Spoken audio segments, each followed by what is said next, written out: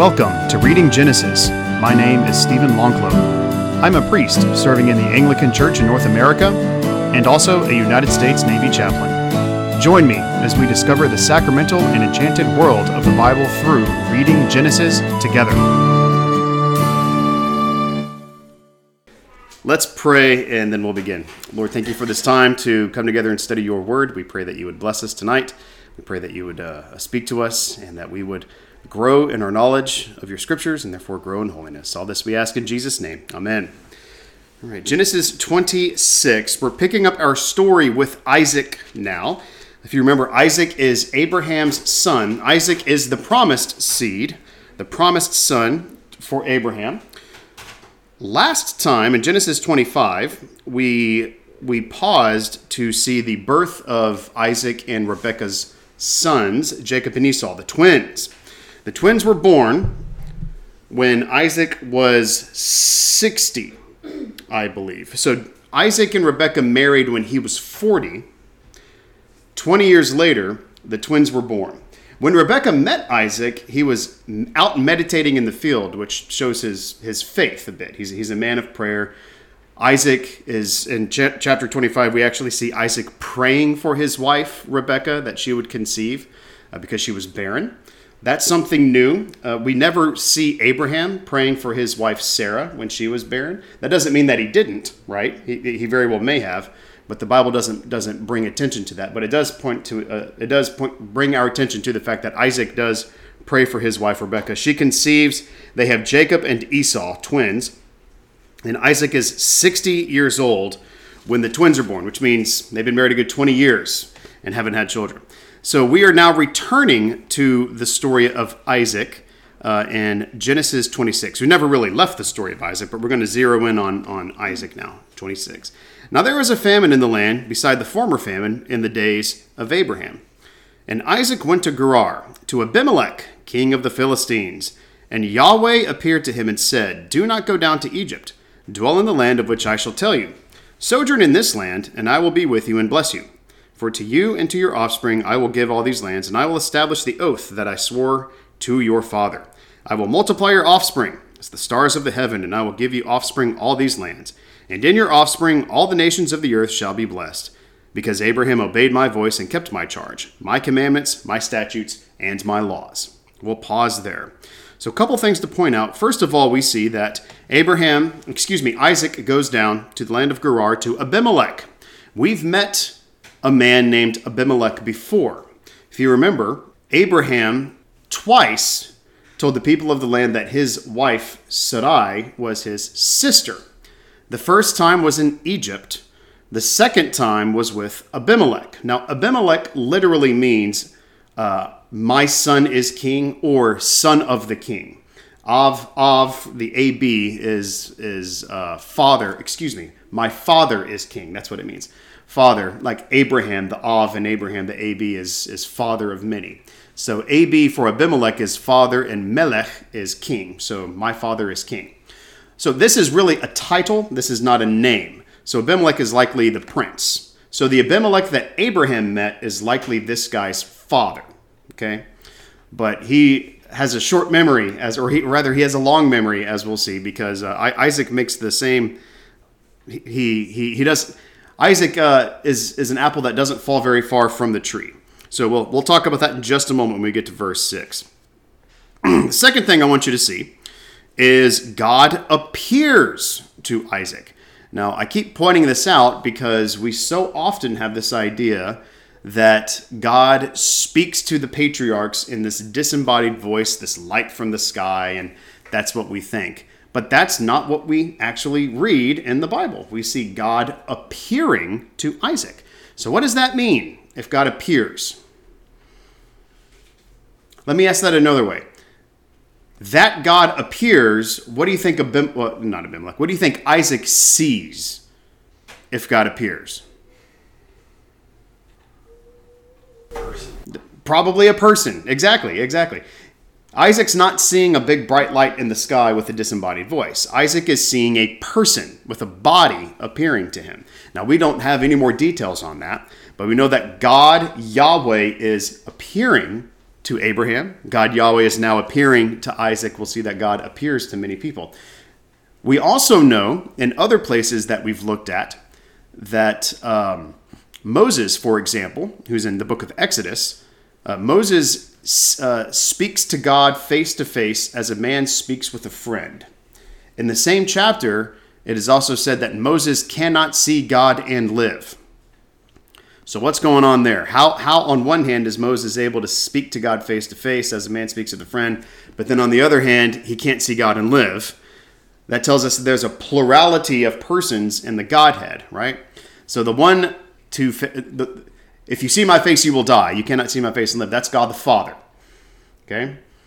When Moses speaks to Yahweh, God, face to face, as a man speaks to a friend, he's speaking to God the Son, who we know as Jesus, the one who was incarnate by the Holy Spirit of the Virgin Mary in the New Testament, Jesus. That is the one who is appearing to Isaac right now. This is the second person of the Trinity, God the Son, appearing to Abraham. Excuse me, not to Abraham, to Isaac. And he tells him, don't go to Egypt. Bad things happen when you go to Egypt. Instead, stay in the land of Gerar. And all those promises that I made to your father Abraham, those are going to be true for you and your family as well. Continuing in verse 6. So Isaac settled in Gerar. When the men of the place asked him about his wife, he said, she is my sister. For he feared to say, my wife, thinking, lest the men of the place should kill me because of Rebekah, because she was attractive in appearance. Like I said, the apple doesn't fall far from the tree, does it? This is the same thing Abraham did twice with his wife Sarai. A little bit different circumstances, though. And when Abraham did it, Abraham concocted the idea, telling Sarah beforehand, if anyone asks how you're related to me, tell them you're my sister, which was not untrue. We do know that Sarah was Abraham's half-sister. I believe it is they shared the same father, but they had a different mother. I could have that backwards, but I think that's what it was. So they are half-brother, half-sister. So by Abraham saying, she is my sister, he wasn't lying. He was just withholding the full picture of the truth. Of course, he did that so that he could put himself in a place where if someone wanted to marry Sarah as the brother, he would the negotiations would happen through him, and he could step in front of that and get ahead of it and cut all that off before anything bad happened. We see Isaac doing the same thing, except Isaac doesn't say to Rebekah, hey, tell them you're my sister. It seems that Isaac's responding when they already ask, hey, who's that pretty lady over there, Isaac? He's like, oh, that's my sister. Oh, okay, that's your sister. And Isaac... Actually, it's first cousin. First cousin. It is. It is. Bethuel and Abraham were brothers. That is correct. So they are cousins. Now, there is debate on whether when he says she's my sister, at this time, it's within the semantic range of the Hebrew word sister to mean cousin. I mean, she's a close kinsman. So some people have said, well, Isaac's not lying by saying sister, that could include a first cousin. Others say, oh no, he's absolutely lying because sister is one who shares, a parent with you. So there you have it. So Isaac is telling the men that she is his sister. Verse 8, when he had been there a long time, Abimelech, king of the Philistines, looked out a window and saw Isaac laughing with Rebekah his wife. So Abimelech called Isaac and said, behold, she is your wife. How then could you say she is my sister? Pause there. So my translation, the ESV translation, says that they're laughing. Some other translations say some other things. They're joking, caressing. Yeah, something's going on where Isaac and Rebekah are relating to each other in a flirtatious manner, the way that a husband and wife would normally relate to each other. The way that is appropriate for a husband and wife. The way that is not appropriate for a brother and sister. And Abimelech picks up on this and he says, what's going on? This isn't right. Why did you tell us she's my sister? Clearly you two are in love. Clearly she's your spouse. She's not your sister. Behold, she is your wife. How then could you say she is your sister? Isaac said to him, because I thought lest I die because of her. Abimelech said, "What is this you have done to us? One of the people might easily have lain with your wife, and you would have brought guilt upon us." So Abimelech warned all the people, saying, "Whoever touches this man or his wife shall surely be put to death." What is Isaac's fear in all of this? What motivates him to concoct this story that Rebekah is his sister? He tells us in verse 9, "I thought lest I die because of her." You got to remember where Isaac is. You got to remember who these people are. These Philistines, these are a pagan people. All right, this isn't your kind neighbor down the road who goes to a different church than you do, and you're kind of getting to know them. These are pagans.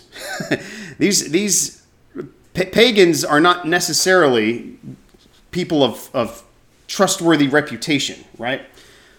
So Isaac is afraid that if they find out that Rebekah is his sister, if they find out that Rebekah is his wife, that they'll just kill him. They'll kill Isaac and take Rebekah for themselves and marry her that way. So he's trying to avoid that by saying she's my sister. It's the same thing that Abraham did. He doesn't want to avoid getting killed, so he says she's my sister. Therefore, that allows Abraham and now Isaac the opportunity to negotiate those marriage rituals, to negotiate the marriage laws and the marriage contracts, which, of course, that gives Isaac a position of power to say, oh, no, you can't marry her. You know, maybe she's betrothed to someone else in a far-off land, but she's already spoken for. Don't worry about it. She's off, quote unquote, she's off the market, so to speak. She's not available. What we see happening is God works in this situation anyway. God is faithful to Isaac, and God, through Abimelech, actually changes Abimelech's heart, and Abimelech gives a command to all the people saying, Rebekah's off limits. All right, all the men in Gerar, we all see Rebekah. We see how beautiful she is, and you may not have her. She is Isaac's wife. And if you go near her, if you touch her, you will surely be put to death. This is God intervening and sparing Isaac and Rebekah from this possible death and humiliation. Verse 12, Isaac sowed in that land and reaped in the same year 100-fold. And Yahweh blessed him, and the man became rich and gained more and more until he became very wealthy. He had possessions of flocks and herds and many servants, so that the Philistines envied him. Now, the Philistines had stopped and filled with earth all the wells that his father's servants had dug in the days of Abraham his father. And Abimelech said to Isaac, "Go away from us, for you are much mightier than we." Let's pause again. We spoke about this with Abraham a bit because Abraham was also a wealthy person. We see that there are people in the Bible who are rich.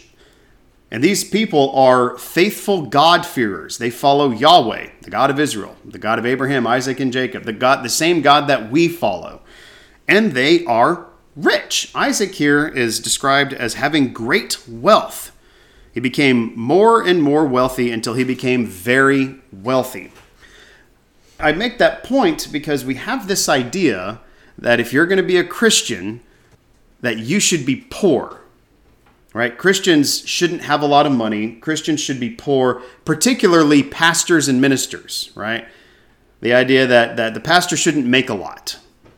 I don't know who came up with that idea originally, but it's out there. It's part of our culture. On the opposite side, on the flip side, we have this other idea, which flows a lot from the prosperity gospel, the false teaching of the prosperity gospel, that God wants you to be rich, and he wants all Christians to be rich. So if you follow God and if you are faithful to God, he will richly bless you, and you will never go without. Okay? Both of those ideas are wrong. Both of those ideas are wrong. It's not that God wants all Christians to be poor, nor is it that God wants all Christians to be rich. In fact, when we go through the Bible and we see different people who are faithful to God, some of them have a lot of wealth, like Isaac, like Abraham. Some of them don't have a lot of wealth. Some of them are very poor, like Jesus himself, who said the Son of Man doesn't even have a place to lay his head. The apostles were all, for the most part, pretty poor. So how do we reconcile that? Some are rich, some are poor. Well, the truth is, we are supposed to be faithful to God with whatever station he gives us. If you are a person who has great wealth, then you are to be faithful to God with your wealth.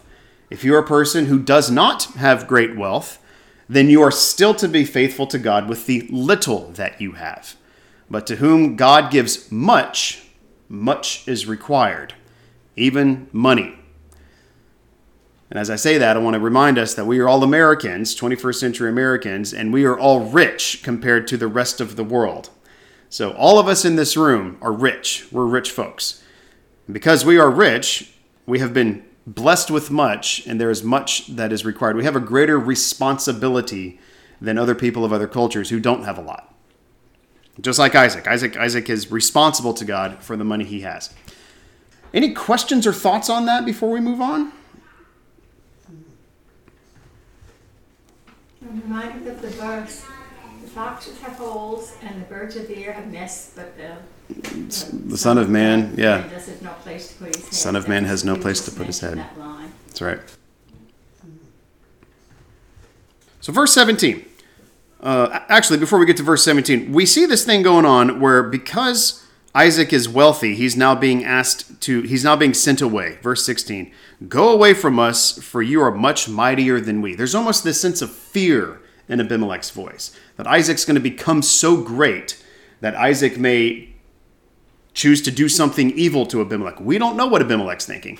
It may be that he's afraid that Isaac's going to become so wealthy that he's going to revolt against Abimelech and destroy him and his household and take over all the land. So Abimelech sends Isaac and his people away. So Isaac departed, verse 17, so Isaac departed from there and encamped in the valley of Gerar and settled there. And Isaac dug wells. Isaac again dug the wells of water that had been dug in the days of Abraham his father, which the Philistines had stopped up after the death of Abraham. And he gave them the names that his father had given them. But when Isaac's servants dug in the valley and found there a well of spring water, the herdsmen of Gerar quarreled with Isaac's herdsmen, saying, the water is ours. So he called the name of the well Esek, because they contended with him. Esek literally means contention. Then they dug another well, and they quarreled over that also. So he called its name Sitnah. Sitnah means enmity. Verse 22, and he moved from there and dug another well, and they did not quarrel over it. So he called its name Rehoboth, saying, for now Yahweh has made room for us, and we shall be fruitful in the land. Rehoboth means room or a broad room, meaning God has given him enough room or enough space now in the land so that his people can thrive. This is an odd story about the wells, and I want to read something from St. Ambrose commenting on these wells. St. Ambrose was church father of the 4th century, so the 300s. He was the mentor of St. Augustine, one of the greatest of the church fathers. And this is what Ambrose says about these wells. He takes a spiritual interpretation, which doesn't negate the historical interpretation. Of course, this historically really did happen, but he sees something more going on in the spiritual realm. This is from his treatise, Isaac or the Soul. For Abraham dug wells, and Isaac too, that is, the mighty patriarchs, and Jacob also, as we find in the gospel, as if they were fountains of the human race, and specifically fountains of faith and devotion. For what is a well of living water but a depth of profound instruction? On this account, Hagar saw the angel by a well, and Jacob found his wife Rachel by a well. Moses, too, earned the first rewards of his future marriage beside a well. Therefore, Isaac undertook to open wells out of a depth of vision and in good order, so that the water of his well might first wash and strengthen the reasoning faculty of the soul to its eye, to make its sight clearer. So it's an interesting interpretation. What is Ambrose saying? He's seeing this theme of water that we see all throughout the Old Testament and even into the New Testament. A lot of things happen at wells. Isaac met his wife Rebekah at a well. Well, actually, it wasn't Isaac who met Rebekah. It was the servant that Abraham sent. And the servant found Rebekah by a well. Ambrose points out the fact that Moses, in the book of Exodus, finds his wife at a well. We'll learn in a couple chapters that Isaac's son Jacob is going to find his wife Rachel at a well. A lot of these marriages happen at wells. In the New Testament, in John chapter 4, we see Jesus himself meets a woman at a well. And she's had 6 husbands. The husband that she currently has is not her husband, as Jesus points out. So there's this theme there that Jesus is presenting himself to be the eighth man in her life, right? 6 husbands. The one she currently has is the 7th, who's not her husband. And Jesus is saying, I'm number 8. That's the number of resurrection, the number of right, the new life, new beginnings. Now, Jesus isn't literally offering himself to her in a marriage ceremony. That's not it. But he's spiritually offering himself as her savior, and she represents the Gentiles of that area, the Samaritan Gentiles. So Jesus is offering himself to the world as the resurrection and the life. And how does he do that? Or where does he do that? At a well. So there's this theme of wells, this theme of water throughout the Old Testament that carries into the New Testament. We ourselves in the Christian faith, we are baptized. There's that water imagery again. When we are baptized, we are united to Christ. We are joined to the church. Baptism in water is, in a way, our marriage to Jesus Christ. That's the ceremony that we go through to join the church, and the church is the bride of Christ, right? So we are joined to Christ through baptism in that way, as Paul points out in Romans 6 and other places in the New Testament. So all of this water imagery, Ambrose picks up on that water imagery, and he says that these fountains are for the human race, specifically the fountains of faith and devotion. Faith and devotion. So by Isaac's servants digging these wells, he's saying this is faith and devotion. You know, they're instilling faith and devotion in their family for future generations. Verse 23. From there he went up to Beersheba, and Yahweh appeared to him the same night and said, oh, what is Yahweh doing? Appearing to him the same night. So this is God the Son appearing to Isaac. And he said to him, I am the God of Abraham your father. Fear not, for I am with you and will bless you and multiply your offspring for my servant Abraham's sake. So he built an altar there and called upon the name of Yahweh and pitched his tent there. And there Isaac's servant dug a well. More water imagery. Now Isaac, the covenant promises of Abraham are given to Isaac. And what does he do? He digs a well, right? All this water imagery and the covenant promises of God are all tied up together. Verse 26. When Abimelech went to him from Gerar with Ahuzath his advisor and Phicol the commander of his army, Isaac said to him, Why have you come to see me, seeing that you hate me and have sent me away from you? And they said, We plainly see that Yahweh has been with you. So he said, Let there be a sworn pact between us, between you and us, and let us make a covenant with you, that you will do us no harm, just as we have not touched you and have done to you nothing but good, and have sent you away in peace. You are now blessed of Yahweh. Let's pause there. So what's going on? Well, Abimelech, our old friend Abimelech, the one who sent Isaac away just a few verses before, Abimelech now comes to Isaac with his advisor Ahuzath, and the commander of his army, Phicol. These 3 people knock on Isaac's door, and they say, Hey, old friend, remember us? Yeah, we were always good to you. Hey, you know what we should do? We should make a covenant with you because you're clearly great, and God is clearly with you, and we don't want you to destroy us. So please, covenant with us that you will not destroy us. And Isaac, what's interesting here is Isaac knows that he has the power in this situation. Isaac has become more powerful than Abimelech, more wealthy than Abimelech. This is why Abimelech is scared. I think it's Origen, another one of the church fathers. He interprets this in an interesting way. He gives another allegorical interpretation where he says Abimelech and Ahuzath and Phicol represents all the philosophy and all the wisdom, the philosophy and the wisdom of their day, the wisdom and the philosophy of paganism. And here they are coming to Isaac, who is the representative of Jesus in this story, because Jesus will eventually come from Isaac. So all the pagans come to Jesus and plead for mercy at the feet of Jesus. Very, very Christian interpretation, which is interesting. But these men are terrified of Isaac, and they want to covenant with him that Isaac will not destroy them. So Isaac has some choices here. Isaac could send them away. Isaac could say, no, you sent me away in fear. I'm sending you away now. Go be fearful. Or Isaac can send them away and not covenant with them and say, hey, I'm not going to make a covenant with you, but I'm also not going to destroy you, right? I don't want to have anything to do with you, but don't worry, I'm not going to kill you. He could send him away that way. Notice what Isaac does instead. Isaac shows them great hospitality. Verse 30, so he made them a feast, and they ate and drank.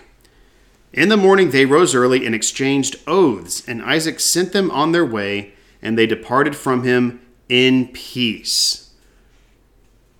Isaac makes that covenant that they asked. He doesn't have to, but he does. He chooses to make the covenant with them, saying he's not going to destroy them. He feeds them. They have a great party that night, and he makes that covenant the following morning.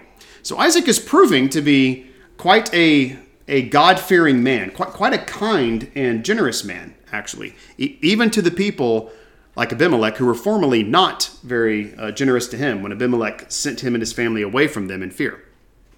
Verse 32, that same day Isaac's servants came and told him about the well they had dug and said to him, we have found water. He called it Sheba. Therefore, the name of the city is Beersheba to this day. Sheba means oath. That's where he made the oath with Abimelech. Verse 34. When Esau was 40 years old, he took Judith, the daughter of Beeri, the Hittite, to be his wife, and Basemath, the daughter of Elon, the Hittite, and they made life bitter for Isaac and Rebekah. Let's pause there. Who is Esau? Esau's their son. That's right. So the patriarchs are Abraham, Isaac, and Jacob. Okay. Abraham's wife is Sarai. Abraham and Sarai give birth to Isaac. Isaac's wife is Rebekah. Isaac and Rebekah have the twins, Jacob and Esau. The promise is going to carry to Jacob. Jacob's name will eventually be changed to Israel. And Jacob will have 12 sons, and those become those 12 sons eventually become the fathers of the 12 tribes of Israel. Okay, right? We're not there yet, though. So this is Esau. This is Jacob's twin brother. This is Isaac's son, Isaac and Rebekah's son, who did not choose a wife from the family. He did not choose a wife from the Hebrew people. Instead, he married one of the local girls. The Hittites were pagans. The Hittites, it's believed that the Hittites actually came from Noah's grandson, Canaan. So if you remember back in Genesis 9, I think it is, which we're now in Genesis 26. Genesis 9 seems like it was so long ago. Genesis 9 is where we studied the story after the flood. Noah planted a vineyard and became drunk on the wine from his vineyard. And then his son, Ham, came in and defiled him somehow. He did something. The sin of Ham. The response to that was Noah cursed Ham's son, Canaan. And we talked about what could have possibly happened when we studied that. We won't go back into it now. But the Hittites come from the line of Canaan. Come from this cursed line. So the Hittites are not a great people. They're certainly not a godly people. And so Esau takes 2 wives from the Hittite peoples.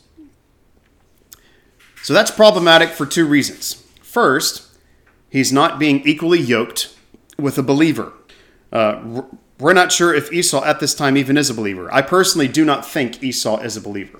I think Esau, we've already seen Esau sell his birthright to Jacob for some red stuff. Remember, some red stew. So he's a man who's ruled by his passions. Oh, he's Jacob. I'm about to die. Oh, I'm starving. Please give me some food. And Jacob's like, well, I'll tell you what. You sell me your birthright. You can have as much as you want. Oh, what's the birthright to me? I'm about to die. So Esau is very much a man ruled by his passions. That's chapter 25, the end of chapter 5. We read that story. And Esau, pretty much, in my eyes at least, he doesn't seem like he fears the Lord at all. He doesn't fear God at all. I do think Esau will come around. We'll see that in future chapters of Genesis. But right now, he doesn't fear God. So he's unequally yoked with women from a pagan tribe, the Hittites. That's problem number one. Problem number two is he takes 2 wives. He's not monogamous, right? He takes 2 wives. Now, a lot of people will read the Bible. A lot of modern scholars and people will read the Bible and they will think that the Bible endorses polygamy. Polygamy, that is, marrying more than one person. It is true that there is polygamy in the Bible. We have already seen polygamy in the Bible. Abraham had Sarai as a wife and he took Hagar as a wife. He eventually sent Hagar away, and Sarai, who eventually became Sarah, she eventually died, and he took a 3rd wife, Keturah. Of course, Keturah was appropriate to take as a wife because Sarah had died. We see Jacob, Esau's brother. Jacob is going to take a wife, Rachel. He's also going to take her sister to be a wife, Leah. And then he's also going to take their 2 servants, Rachel's servant and Leah's servant, to be concubines. So he's going to have 4 women in his life, and that's how he's going to have 12 children by these 4 women.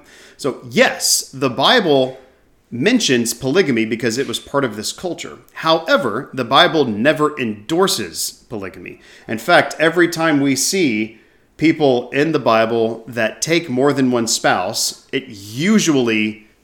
Not usually, 100% of the time, it causes family problems. It's always a thorn in the side. It's not a good idea to take more than one spouse.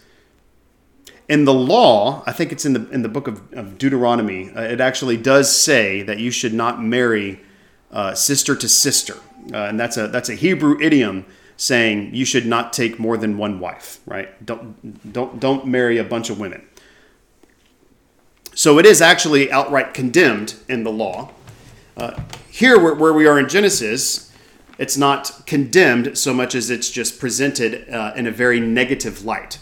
Whenever anyone marries more than one spouse, it never turns out well for them. It's always a thorn in their side. So if people say, oh, the Bible teaches that polygamy is good, you can say, no, it does not. The Bible is honest, though. I like that. So the history that it records is true history. Wrinkles, warts, and all. Even our own patriarchs of the faith, it records them making blunders and making huge mistakes. That's one of the reasons we know that the Bible is true, because it doesn't paint these people in the best of light 100% of the time. It records all their sins. It records all their mistakes. It records all this stuff. So we can have faith that it's actually telling the truth. It's giving us the real story. So here we see Esau is marrying Hittite women, and he's marrying 2 women. And these women become a thorn in the side for Isaac and Rebekah. They make life bitter for Isaac and Rebekah. Esau is eventually going to marry more women. In a couple chapters, he's even going to take more wives and multiply wives, which is just going to keep causing problems. So, all that to say, be faithful to the wife you got. Dance with the one what brung you. Right? As the old saying goes. So with that, we shall bring this to a close. Are there any questions over anything we looked at tonight? I have a question. Yeah. Last time. Sure. A question from last time? Go ahead. So, at the part where Esau sells his birthright, why didn't Jacob just give him some stew without making him give up his birthright? If that's his brother. Because Jacob and Esau don't like each other. No? Yeah. Jacob wants the birthright, and Esau proves that he is faithless by selling the birthright. He probably saw his brother just throwing away that birthright.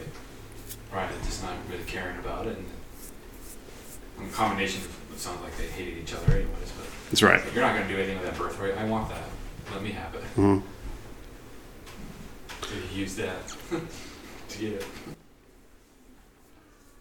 There's a lot of clues in the text that show Esau's faithlessness. First of all, he's wanting some red stew, which we don't know what that means.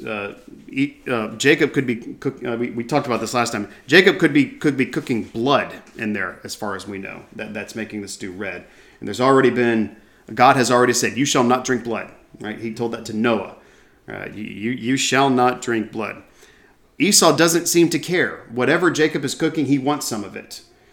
Because it literally says in verse 30 of chapter 25, let me eat some of that red stuff, or that red stew, that red stuff, whatever you got there. We only find out in verse 34 that it's lentil stew. That's what's making it red. But Esau doesn't seem to care. So he doesn't care about following God's law. Second, he's coming in from the field. He's saying, "Oh, I'm about to die." He's probably not really about to die. So he's a man ruled by his passions. He wants what he wants now. This is why he takes 2 wives. No one can tell me what to do. I'm going to take a wife, and I'm going to take a second one. He doesn't ask his parents if he thinks this is a good idea. Hey, Mom, Dad, what do you think about me taking a wife from the Hittite girls? Obviously, Isaac and Rebekah would have said, "We think that's a horrible idea." Don't take a wife from the Hittite girls. They're a pagan people. Why would you even think about taking a wife from the Hittite girls? If they have that conversation, it's not recorded for us, but whether or not they have that conversation, Esau sees what he wants. He sees, the Hittite girls are cuter than the Hebrew girls, and I'm going to marry them. The end. I'm a man who just takes what I want. Give me some of that red stuff. Give me some of those Hittite women. And for all these reasons, Jacob wants to be faithful to God, I believe. He wants the birthright. He wants those covenant promises. And so he makes Esau sell him the birthright. Next time in chapter 27, this tension between Jacob and Esau is going to come to a crescendo. This is when we see Isaac blessing Jacob rather than blessing Esau. Jacob deceives his brother Isaac and robs him of the blessing. Which is a very interesting story. So Jacob deceives Esau. Jacob deceives Isaac, because Isaac blesses Jacob thinking that he's blessing Esau. So, yeah. So timeline-wise, at the time that Esau gets married, it says that Esau was 40 years old. Let's back up a little bit. Chapter 25 tells us that when Isaac got married to Rebekah, he was 40 years old. When Isaac had Jacob and Esau, the twins, he was 60 years old. 40 years later, Esau's getting married because Esau's 40 years old. That makes Isaac 100 years old at this point. So chapter 27 opens with Isaac was old and his eyes were dim so that he could not see. So he's going blind. He's 100 years old. He's going blind. Jacob uses that to his advantage and tricks his father, Isaac, stealing Esau's blessing. Did Isaac and what's his wife's name? Rebekah. Did they know that Jacob took the birthright?